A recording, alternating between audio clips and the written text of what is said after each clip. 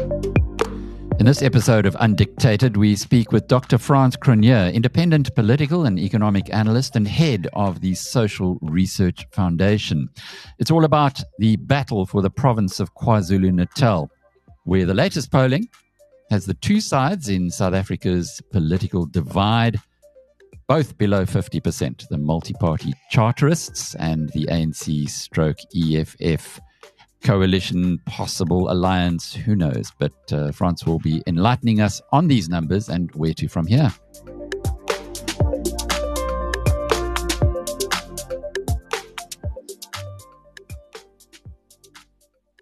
It's always good to talk with you, Frans. You are a natural for providing context on what's going on in this complex world of ours, particularly the complexities that are in the political side. We had a conversation with Chris Pappas recently, my colleague Chris Dane, and he was quoting the Social Research Foundation numbers, saying its KZN is very much in play. But let's go to the source. Unpack them for us on how the polls look at the moment. Okay, we were in KZN a month or so back, did a big sample focused only on the province. And these are the results. ANC down from 55% in the 2019 election on the provincial ballot, down to closer to 40. Inkatha up from the teens into the low 20s, and the DA up a bit from the teens, and the EFF relatively flat. The importance of that is that if those numbers hold, and they may not, things can change. If they hold, Natal will become one of the first provinces to become a South African coalition government. The second one, that's also likely to become a coalition government, is Gauteng, where the ANC on a very bad day over the last year has been in the 30s in Gauteng. They're unlikely to break too much above 40% at all. And those two provinces matter a great deal because the Western Cape is firmly in the DA's control. It's growing in strength in the Western Cape. And if you are the ANC and you don't govern either of KZN or Gauteng, what that means is that all that's left for you are the deep, rural, increasingly aged, kind of almost dust bowl scrubland provinces. And if the ANC is isolated in those alone after this election, even if it still has a national majority, which it may have, that will accelerate the ANC's already accelerated evolution to become a regional and increasingly rural party, which will mean that South Africa's established and aspirant and younger voting middle-class types and aspirant middle classes will pass it by completely, and in the fullness of time it will become quite a small party and an increasingly less relevant party. Alec? Yeah, that's big stuff. When you just look at the ANC as it's currently constituted, with a leadership pretty old by most comparisons. How old is Ramaphosa now? He's in his 70s. Mantashe certainly is. It doesn't seem to be too much young blood coming through, and perhaps that has been reflected in the popularity. But I've got to ask you this, Frans. Anyone who's informed on where South Africa is, why would they, or even if they're uninformed, why would people still vote for the ANC, given the mess that it's made of our country? Well, look, amongst urban vote, let's split the country in half. We'll have an urban election and we'll have a rural election. If we had those elections in urban South Africa, the ANC would get 30%. So it has already lost the urban aspirant youthful middle class. Lost those 10 years ago. In rural South Africa, it would get between 60 and 70%.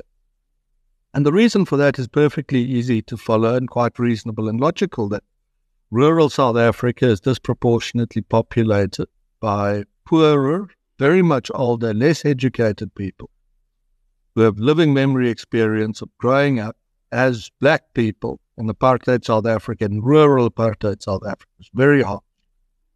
So that's where the ANC base remains. And then that constituency is disproportionately responsible for holding the ANC at above 50%. Now, on a simple demographic projection, so we've done these things, even if the ANC doubles down on its rural constituency, which some of its strategists, not very good, think that they should do, if you double down on that constituency, it's being eroded by immigration and the country's mortality rate at such a rate that within 10 years, the ANC, could be fighting for 20 to 30% of the vote. That's how serious the predicament is, and therefore how very important the deals that are struck in KZN and Gauteng are going to be. Because if the ANC loses governance in those two provinces, its irrelevance will accelerate. We saw that in the Western Cape recently. We did a big sample there. And what that sample showed is that on the data in the week or the weeks that we did that, the EFF had replaced the ANC as the official opposition. So where the ANC doesn't govern for a time, it quickly fades into irrelevance. So that's what we think we read in the Western Cape trip. And I think there's enough there to say that this is certainly plausible for what will happen to it in Gauteng and KZN if it's excluded from government in those two provinces. But surely KZN is also very rural. It's still the most populous province in the country. There's still Jacob Zuma. Is he a negative or a positive for the ANC? I guess that's a big card that if you were an ANC strategist, you have to now consider if it's a trump or actually a two. Yeah, listen, amazing. In urban Gauteng type, urban South Africans find this hard to understand. We test the favorability of political leaders. And that's really the affection that people hold for them. Mustn't be confused with the propensity of people to vote for them. Sometimes these things go together, but often they don't. So do you like the guy? Do you have sympathy for him? Do you feel warm and happy when you see and hear it? In KZN, Jacob Zuma's the rock star of KZN politics. His favorability scores are off the charts high, way beyond, rivaling Mandela's favorability in that province. Thabo Mbeki doesn't do very well there. Ramaphosa doesn't do very well there. The opposition leaders are all way down. So here's the dilemma for the ANC. If you run a election campaign that creates the impression in the minds of KZN voters that you are hounding or persecuting Mr. Ramaphosa, we asked that question by Mr. Zuma. We asked that question, do you believe that Mr. Zuma is being treated fairly or unfairly? Vast block of KZN voters say he's being treated most unfair by the government pursuing him. If you pursue him, you're going to get knocked way down in the Natal. If you stop pursuing him and try and make him or his political allies the face of your Natal campaign, which you need to do if you have any chance of getting your Natal number up to near 50, you greatly alienate your, for example, Gauteng ANC emergent and established middle-class voter. So the ANC's broad church starts to become a liability here. And all that we're seeing in this is something to be expected, that the country's politics is fragmenting in an ethnic fashion, in a class fashion, in a regional fashion, and that the ability to hold that broad church together is going to be very difficult. And I'll just go one step further from that. And your listeners who perhaps remember seeing me in the past in your shows and things will know that one of our longer-term forecasts for South Africa is that the politics fragments to a point where the biggest parties are going to have 20 to 30% of the vote, and our parliament's going to look like a hybrid between current German parliament, Bundestag, And the only reason we had one-party dominant politics, either pre-94, one agency dominant politics, pre or post-94, is because up to 94, for 400 years, people couldn't choose their leaders. After 94, the ANC dominance was a hangover of that past. And that was always going to break up, like it's doing between Gauteng and KZN. The moment that lived memory experience of apartheid fades in favor of new political and economic challenge. As that happens, you see the ANC breaks up. And the ANC's got to now make the choice, I think, one of the choices. Is it going to double down on that rural constituency, which I think takes it to a point where it hosts its last policy conference under a thorn tree on the Botswana border and a sort of marquee and remarks about when we governed in Southern Africa and how great we were? Or does the ANC have a leadership that tries to strike the kinds of coalition deals that are necessary to attract and retain some of the confidence of South Africa's future voting market, which is a younger, urban, aspirant, middle-class voting market, Alec? So many of the decisions that have been taken by the ANC over the last 30 years have been really bad and being now fully appreciated. Interesting what's going on in Tshwane at the moment, where Celia Brink is trying to roll back decades of appeasement by the city council, the ANC city council, just paying more and paying more and paying more, where we've now got a point where it's unaffordable to even give the municipal workers the increase that was agreed a couple of years ago. And that is maybe a reflection of the challenges that were a coalition government to come to power next year would have to face. It's not a very appetizing possibility, particularly if some members of the coalition aren't really that staunch. And I need your guidance here. It's almost like Action SA in KZN and in other parts of the country as well is targeting its coalition partner, particularly the DA, rather than necessarily it was going all out against the ANC in the past. Now, it would be almost, as far as Herman Mashaba is concerned, sacrilege to suggest that they could get together with the ANC. But if they get big enough and get enough of a vote, is that a possibility, given the way they're acting at the moment? Who the ASA? Action SA. No. It's I'm always wary commenting on specific parties' affairs, but on the poll numbers, the momentum that ASA had in Gauteng a couple of years ago has slowed. And regrettably, Mr. Mashaba has not been positioned as a presidential figure who talks about serious questions. You know, one of the questions in future coalition is there needs to be a presidential candidate. Who's that going to be? And I think Mashaba certainly had the potential to be a competitive candidate. South Africa could have considered all manner of structures of future coalitions, rotating presidencies, all sorts of things. And I think because he hasn't been positioned as such a figure, a perception has arisen that his party's become the opposition's opposition and delves too often into non-serious and petty questions. And I think that's regrettable, still reversible, but he needs to be positioned differently to the way in which he's been positioned.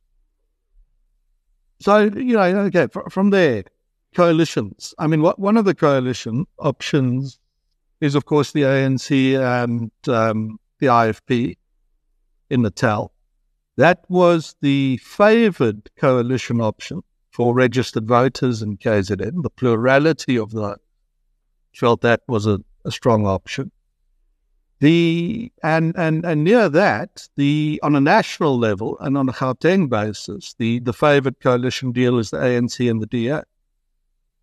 And, I don't think you should go into this election if you were a party or something with a set a view on what your coalition's options are, and you should be open to the best option. But the South African public should also be open to the idea that the bigger party, wary of the demands that some of the smaller parties have been making in the coalitions to date, and the behavior, sometimes outright sabotage, that the bigger parties might start to find each other and say, just think about this. We don't have that much between us, and for the sake of stability, maybe we can find each other. So I wouldn't say it's implausible, and I would say I think it's quite sensible, in fact, that the ANC, the DA, and the IFP, and where possible, smaller allied partners, do pursue discussion on what to do in KZN and Gauteng. You don't need one national deal. You can have different deals in different provinces. With a view to considering what may happen next year at a national level. We've still had the ANC above 50 this year, but it's very close. Certainly by 2029 on the demographic forecast, the ANC does not have 50% at a national level. And the moonshot pack, kind of wolf pack idea, very good idea. Keep it, pursue it, maybe it works. But know that there is an alternative. The alternative is that the bigger, more established, and sometimes more serious parties get together to form a national and provincial governments. Fascinating insights on that one. Just before we leave, the ANC's position on Palestine, you would think that, apart from anything else, would alienate them from any potential partnership with the DA on one side. The IFP's been a bit quiet about this, but certainly the ANC coming out and saying we stand with the people of the Gaza Strip effectively. Maybe they'll change their minds when they see that dozens of babies were beheaded, etc., etc. But that seems to they might have shot themselves in the foot on coming out so quickly with a response to that. Or how are we supposed to read it, Frans? There's a lot to talk about here, Alec.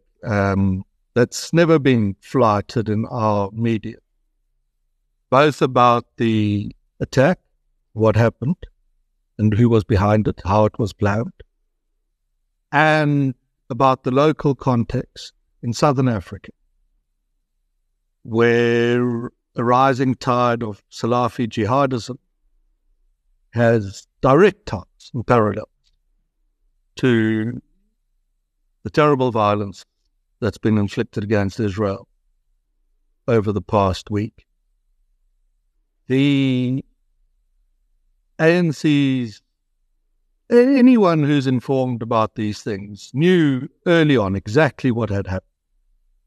The babies that were hacked up in front of their parents, their heads cut off. This was not.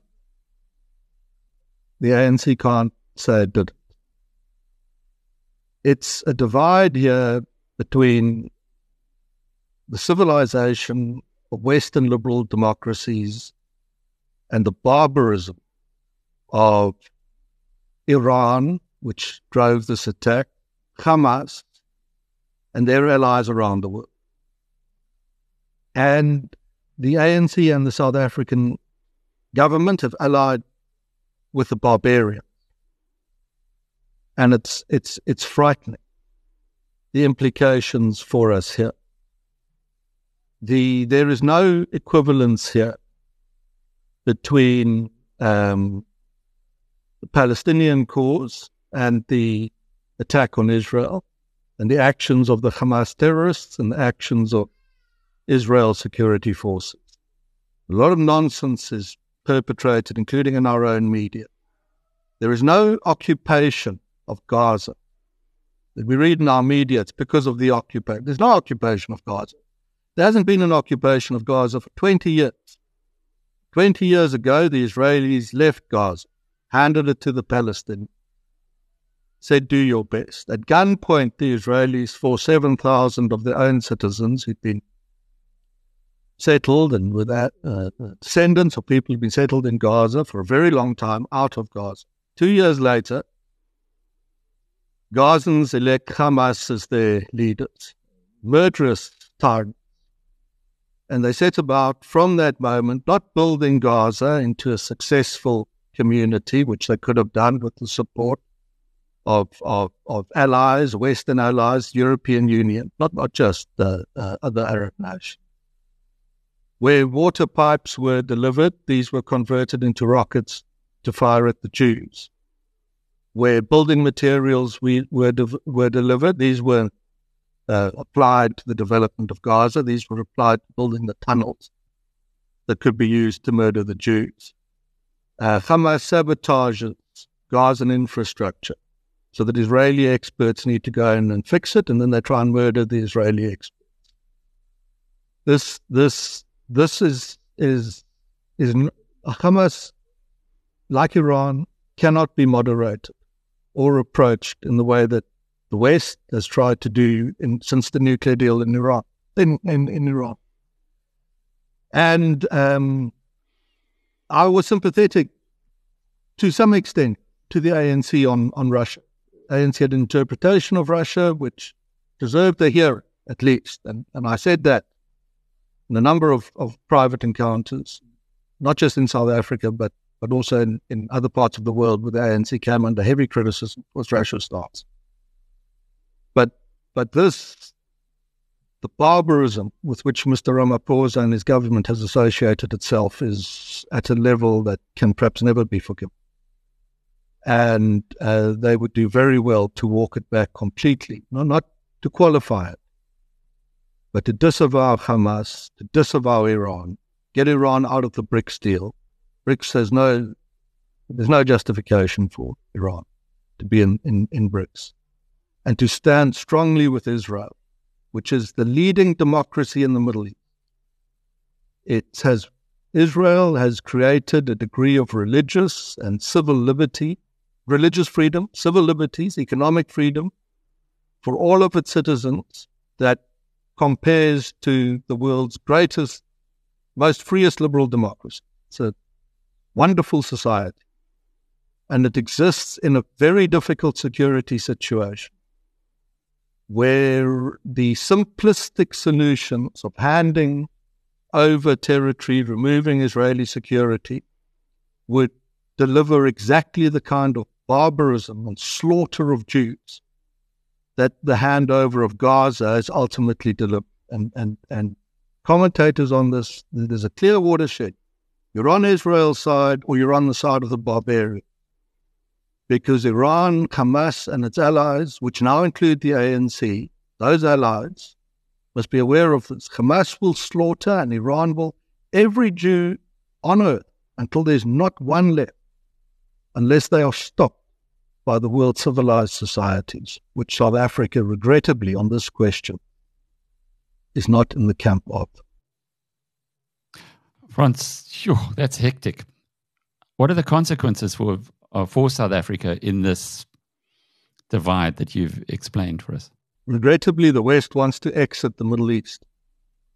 They don't have an appetite for the kind of security involvement that they should have, at least the liberal governments and administrations in the West. And they would be very reluctant if Israel engaged in a long-term campaign that drew in either on the ground in Gaza, later one that draws in Hezbollah, which is a much more serious military threat than Hamas out of Lebanon, and later Iran itself. So they will be discouraging the Israelis, putting pressure on them not to do this. I think Israel should. I mean, I think the only way that Israel can now secure its future from another attack of this nature, at least put off Hamas's allies, who will be looking at this thinking maybe they could achieve similar successes, is at the end of whatever campaign the Israelis will now run, Hamas ceases to exist. It is no longer. Its leaders are hunted around the world. The organizations that endorsed it are examined to see whether they could be prosecuted. The financial institutions that transferred the money that finances Hamas pursued as well. And on the ground in Gaza, the Hamas leadership eliminated. We might want to do another call on this if you want to talk about jihadism in Africa. Don't think if you sit in South Africa or if you in Southern Africa that this is something that happened to Jews in the Middle East. I judge that more Christians in Africa have been murdered by Salafi jihadists aligned with Hamas than even the horrific number of Jews that were murdered in Israel. Christians are beheaded in Africa. Their churches are burnt. And they're burnt by the same people who pursue the same ideology, funded by the same backers that set up the attack on Israel. And so this isn't a question of sympathy just for the Israeli state and the survival of democracy in the Middle East, the little flame of democracy in the Middle East that Israel is. This is a very close to home question. And if you doubt that, you can drive into northern Mozambique. Try that as a sort of run-of-the-mill centrist Christian. Could very well end up being slaughtered by an Islamist in exactly the same way as the Jews were slaughtered in Israel over the past several days. So, take you back to what you said about the ANC. I think it should reappraise where it stands on this. Not just because that's the morally decent thing to do, but also because of the contradiction in its message, that if it supports this stuff that happened in Israel, indirectly it's supporting the murder of the hundreds of Christians across Africa, burning of churches that happens every year with very little global awareness or sympathy. And I think it's an awareness that needs to be built up, certainly in South Africa, so that more groups develop the clarity of thought that they're clearly lacking in either their endorsements of Hamas and Iran indirectly, or the idea that there is an equivalence here between the actions of Israel and the actions of Israel's enemies, and there is no such equivalence. Dr. Frans Cronje, independent political and economic analyst and head of the Social Research Foundation, giving us context. That's what we're all about at BizNews. Get context, know more. Well, I know a heck of a lot more now than I had before we started this conversation, both about KZN and indeed what's going on in the Middle East right now. Thank you for your contribution today, Frans. I'm Alec Hogg from BizNews.com.